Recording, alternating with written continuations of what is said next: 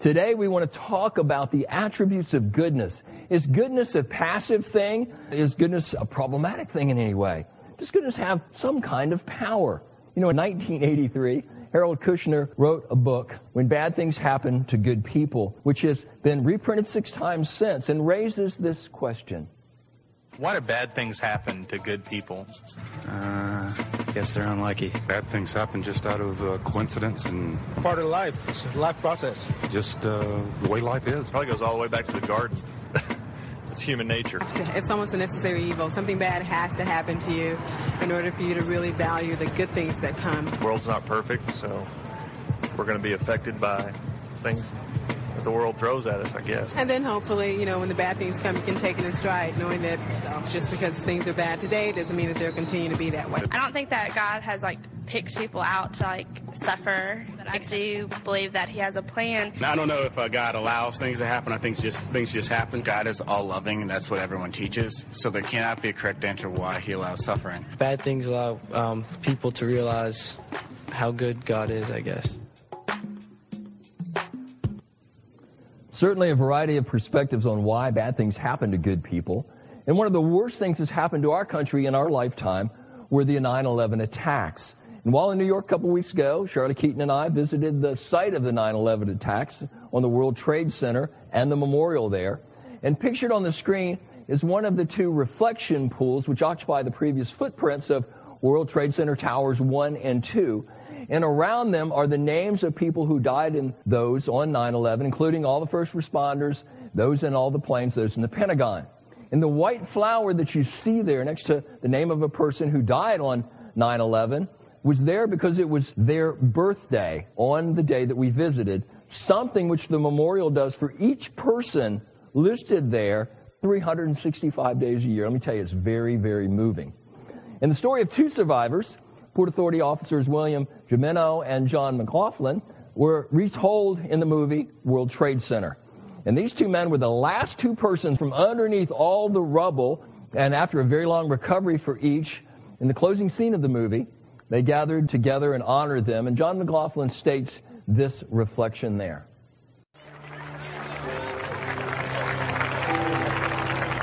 9/11 showed us what human beings are capable of.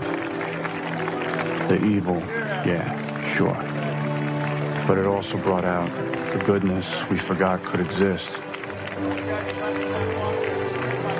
People taking care of each other. For no other reason than it was the right thing to do. It's important for us to talk about that good, to remember. Because I saw a lot of it that day.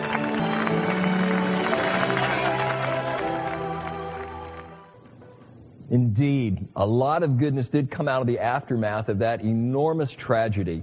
And as John McLaughlin said, it's important that we talk about that good and that goodness. And that's what we're going to do today. We're going to talk about the attributes, the essence, the character, the constitutional makeup of good and goodness. And to talk about good and goodness, we have to talk about its authors, as we see in Psalms 100, verse 5 in the Living Bible, which tells us the Lord is always good. He is always loving and kind. And you see, the good that exists, in fact, everything good that exists, every thought, every word, every action, every deed that's good, they all can be traced back to God, all have its roots in God, in the character of God, and in the essence of God. And that's true of all goodness, even if those expressing that good have no knowledge of that or recognition of that, because God is the source of all goodness, period. And that goodness joins us together with God, even though many would deny Him. And thus in our dog-eat-dog world and do anything to get ahead society we live in, goodness is sometimes not so revered. For goodness is also sometimes viewed as something that's passive, something that makes people passive. And that's where we get the expression goody two-shoes, referring negatively to a virtuous person. But such goodness doesn't make us passive as much as it makes us passionate about having a heart of goodness and having that goodness fill us, guide us, and direct us in our lives. And the expression, goody two-shoes, actually comes from a story first published in 1765 about a poor orphan girl who had only one shoe. Her name was Marjorie Meanwell. And after a rich man gives her a pair of shoes, she goes on to become a teacher. And she does so much good that she eventually ends up marrying a very wealthy widower, proving that such goodness in life does have its rewards. And the truth is, God's goodness in and through us does have great rewards. I'm sure you remember the children's prayer. God is great. God is good. Let us thank Him for our food. And the reason that God is great is because of His goodness. God's goodness is the source of His greatness. And as Psalm 100 verse 5 tells us, His goodness is also the source of love and His kindness to us. So goodness really is at the foundation of our lives. Although the world and our day-to-day lives in this world seem to confuse that and blur our understanding of that. And so goodness can slip in our thinking from being this passionate force into being a passive way for us to think about things. Sure, we all want things to be good in life, but that goodness can slip into becoming a kind of afterthought that just kind of enters our head here and there. And that's where goodness becomes a problem, when it gets innocently placed on the sidelines of our lives instead of front and center in our lives. Evidence of this problem comes to light in several ways in us, like when I start taking credit for the good things that God does in my life. Not things that I have done, but good things that God does in me and to me and with me and through me. And when I do that, it leads to a path of self-centeredness, a path of selfishness, and even a path of destruction, as we see in Luke's 12th chapter, verses 16 through 21 in the Message, where Jesus told this story. The farm of a certain rich man produced a terrific crop. He talked to himself, "What can I do? My barn isn't big enough for the harvest." Then he said, "Here's what I'll do. I'll tear down my barns and build bigger ones. Then I'll gather all of my grain and goods, and I'll say to myself, 'Self, you've done really well.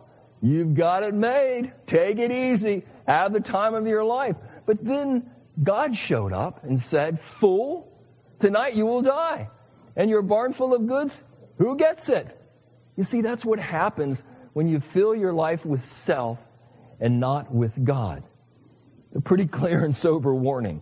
So let me ask, what's the very worst sin you could think of committing? Some of us, it might be a sexual sin. Perhaps it might be harming others in some way. But the Bible points to something quite different over and over and over again. And that is prideful ingratitude. Specifically, not being grateful to God for all His goodness. In fact, pride and ingratitude is the sin that got Satan kicked out of heaven.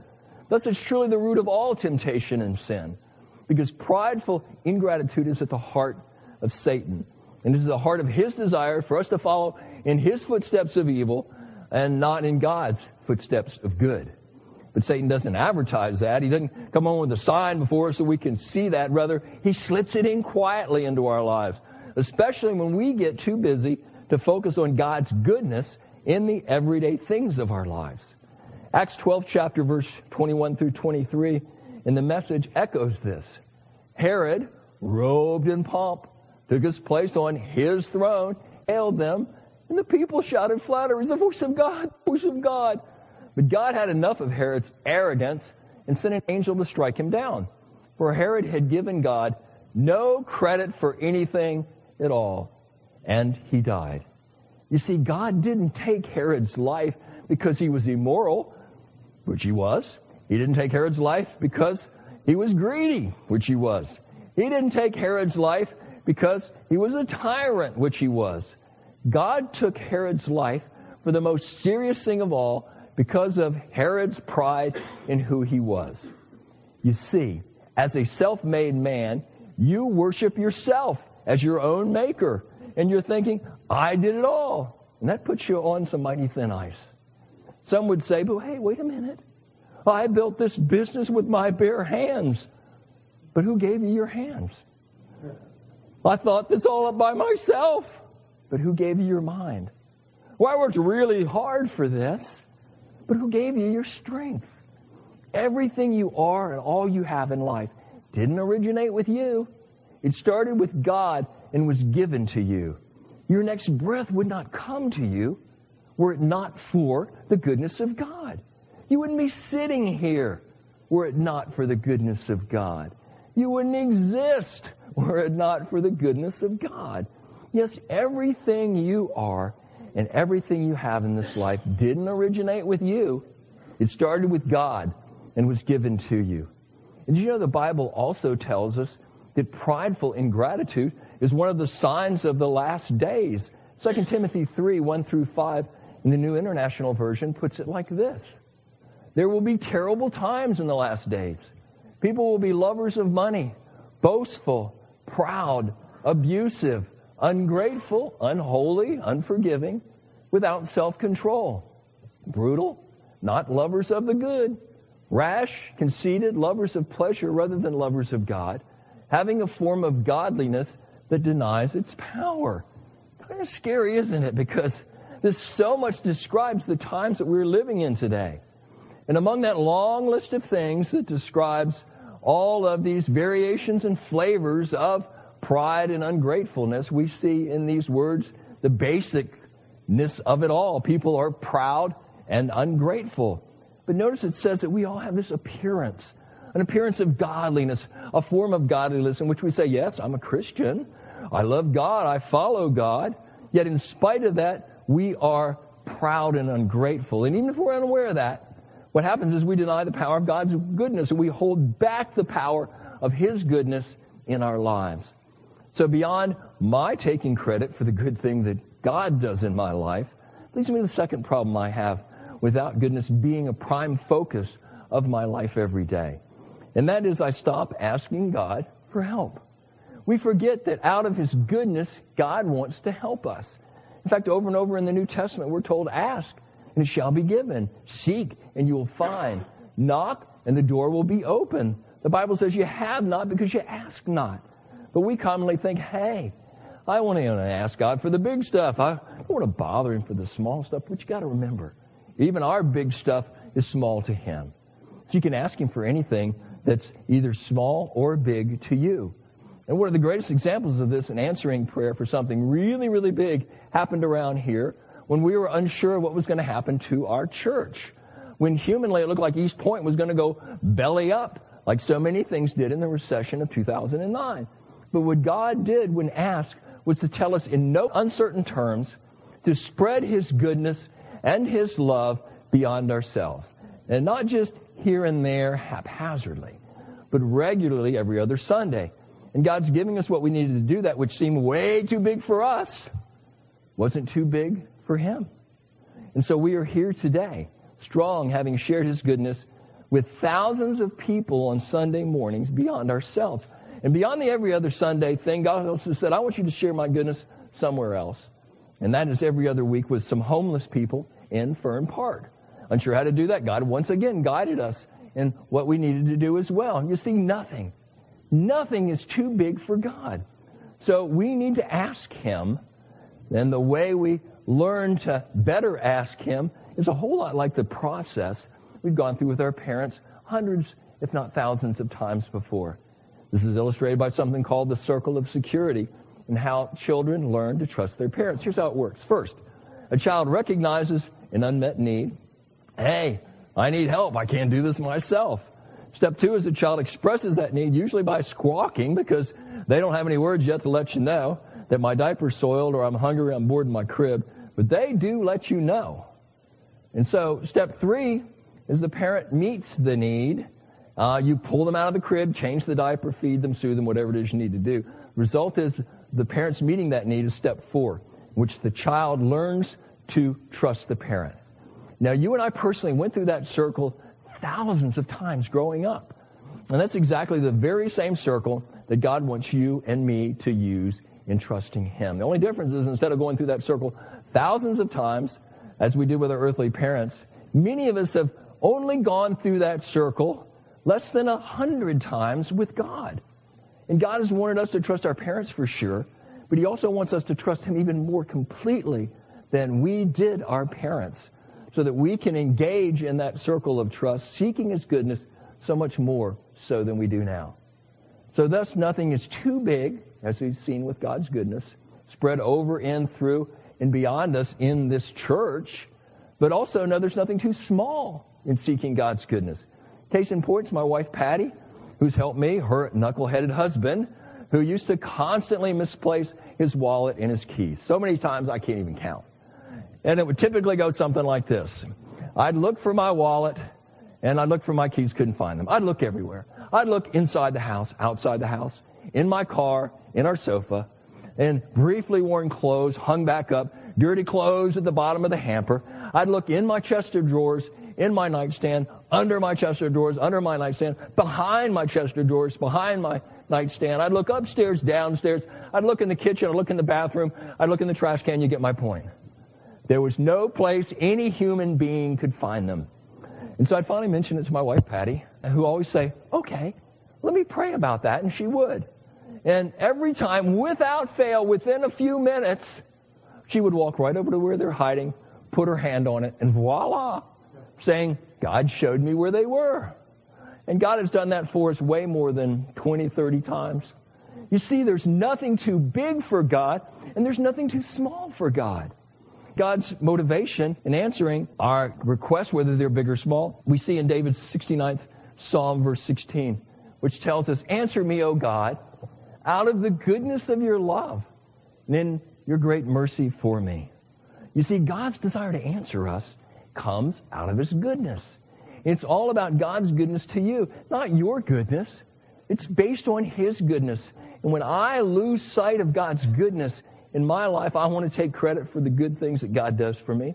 Secondly, I stop asking for God's help when I need it. And thirdly, I stop trusting God in difficult times. You know, if you and I, if we were more aware of how good God really is, it wouldn't be an issue for us. It would be automatic. Every time we had a need, we'd talk to God about it. It would just be natural. But you would never, ever try to solve anything by yourself like we do first. Romans 8:28 in the NIV puts it like this. We know in all things God works for the good of those who love him. Not only all things good, pleasant, and pleasing, but also in all things bad, unpleasant, and anything but pleasing. God works for those who love him. And it doesn't say that God causes all things bad, unpleasant, and displeasing, nor does it say that God causes anything at all that's bad, unpleasant, or displeasing. But when those bad, unpleasant, displeasing things happen in our lives, God is there to help us pick up the pieces and to rearrange those pieces in a new way, in a better way, in a good way, compared to the way that they lay before. So God should be our first go-to when difficulties take us over. So when I lose sight of God's goodness in my life, again, I take credit for the good things God does in my life. I start asking for God's help. I stop trusting God in difficult times. And fourthly, I become a pessimist about the future. Yes, when you forget about how good God is, you can so easily become pessimistic about your future. In Psalm 27:13 and 14 in the New American Standard, David says this, I would have despaired if I had not believed that I'd see the goodness of the Lord. You see, there'd be no hope, David said. If God was not a good God, I'd simply be stuck up the creek without a paddle. But still, David said, I know God is a good God. So instead he thought, wait for the Lord, be strong. Let your heart take courage. Yes, wait for the Lord. You see, the problem that we sometimes have in dealing with difficult times in our minds is that we turn a delay into a denial. And that makes us pessimistic about the future, pessimistic about trusting that God's goodness is going to rearrange those broken pieces of whatever it is into a better order, in a better way than they now lay. And so if you've experienced what Psalm 27 mentions, if you've experienced despair, disappointment, discouragement, depression, doubt, please don't confuse that delay in your getting a quick answer or a quick solution, a quick solace, with a denial, thinking this is just the way that it's going to stay. Rather, do this. Start focusing on all the ways that God has been good to you. Keep your eyes off the problem, off the pessimism, and get your eyes onto the graciousness of the blessings and the good things in your life, which when you start looking at them, that way you'll realize they've come to you from the goodness of the hand of God. List all the ways that God has been good in your life? Focus on that. And then like David in Psalm 27, believe. Believe because of the goodness of God, you get through whatever it is that's before you. And that's hope. Hope is anticipating God's goodness in whatever you're going through. And your experience of God's goodness comes as you quietly reflect upon that and quietly reflect upon His goodness. And Chris Tomlin last year released a song about the goodness of God. In fact, it was the 2016 Christian Song of the Year.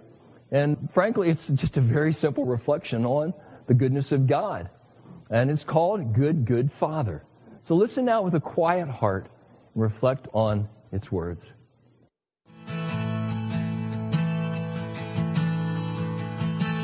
Oh, I've heard 1,000 stories of what they think you're like, but I've heard the tender whisper of love in the dead of night, and you tell me that you're pleased and that I'm never alone.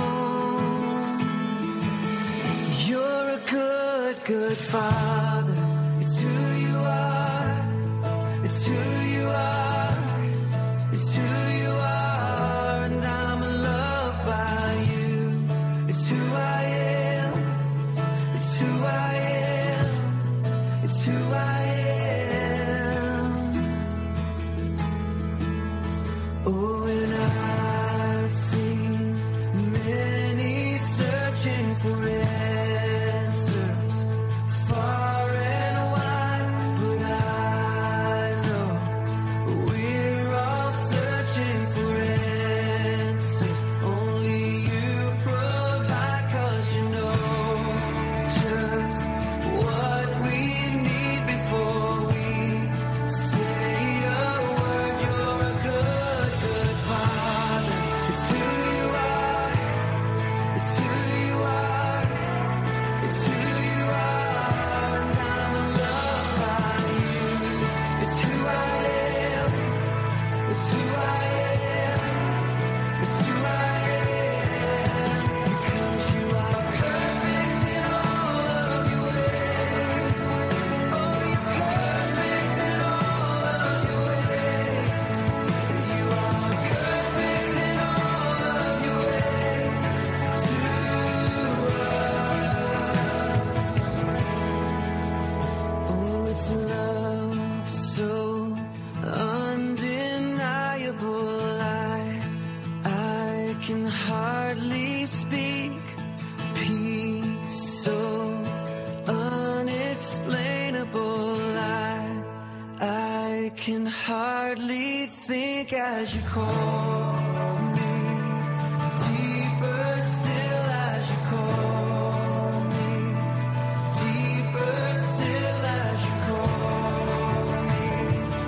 Deeper still into love. Love, love. You're a good, good Father. It's who you are. It's who you are. It's who you are, and I'm loved by you. It's who I am. It's who I am. It's who I am. You're good. You are perfect in all of your ways. It's who you are. It's who you are, and I'm loved. You are perfect in all of your ways. It's who I am. It's who I am.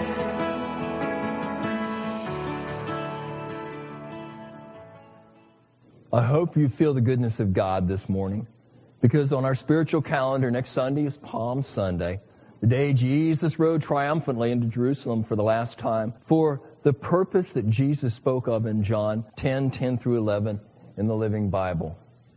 Jesus said, "My purpose is to give life in all its fullness. I am the Good Shepherd. The Good Shepherd lays down his life for his sheep."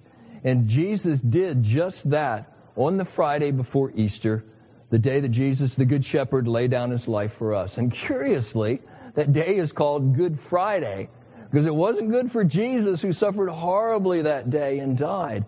But it's called Good Friday for us. For it is the day that Jesus sacrificed himself, the Good Shepherd, for the forgiveness of all our sins. And God, in all of his goodness, through Isaiah 49, 15, and 16, in the NIV, says this, hundreds of years before Jesus went to the cross. I will not forget you. See, I have engraved you on the palm of my hands. And when Jesus went to the cross and died on the cross, they put nails in his hands, engraving the goodness that he hoped for you and me, leaving our sin there. So God is a very good Father to us all. And his Son Jesus is our very good shepherd.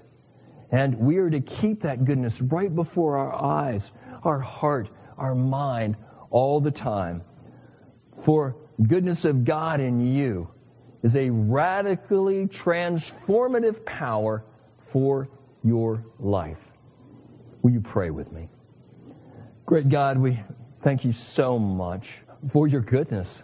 And Father, it's something we can kind of here and there see and think about, but help us, Father, to realize that it really needs to be before us all the time. That your goodness is not something that makes us passive. It's not something that creates problems, but it's a real power for our living and for our life. Help us, Father, to receive your goodness and to share it with others, because it will transform not only us, but it will transform those around us. And so, Father, we thank you so much for your love. Thank you, Lord Jesus, for coming on Good Friday and engraving the goodness you hope for us on your hands, leaving our sin there so that we can become the people that you want us to be. We want that too, Father. So move with us now. Move with us this week in greater goodness to your glory. In Jesus' name we pray. Amen.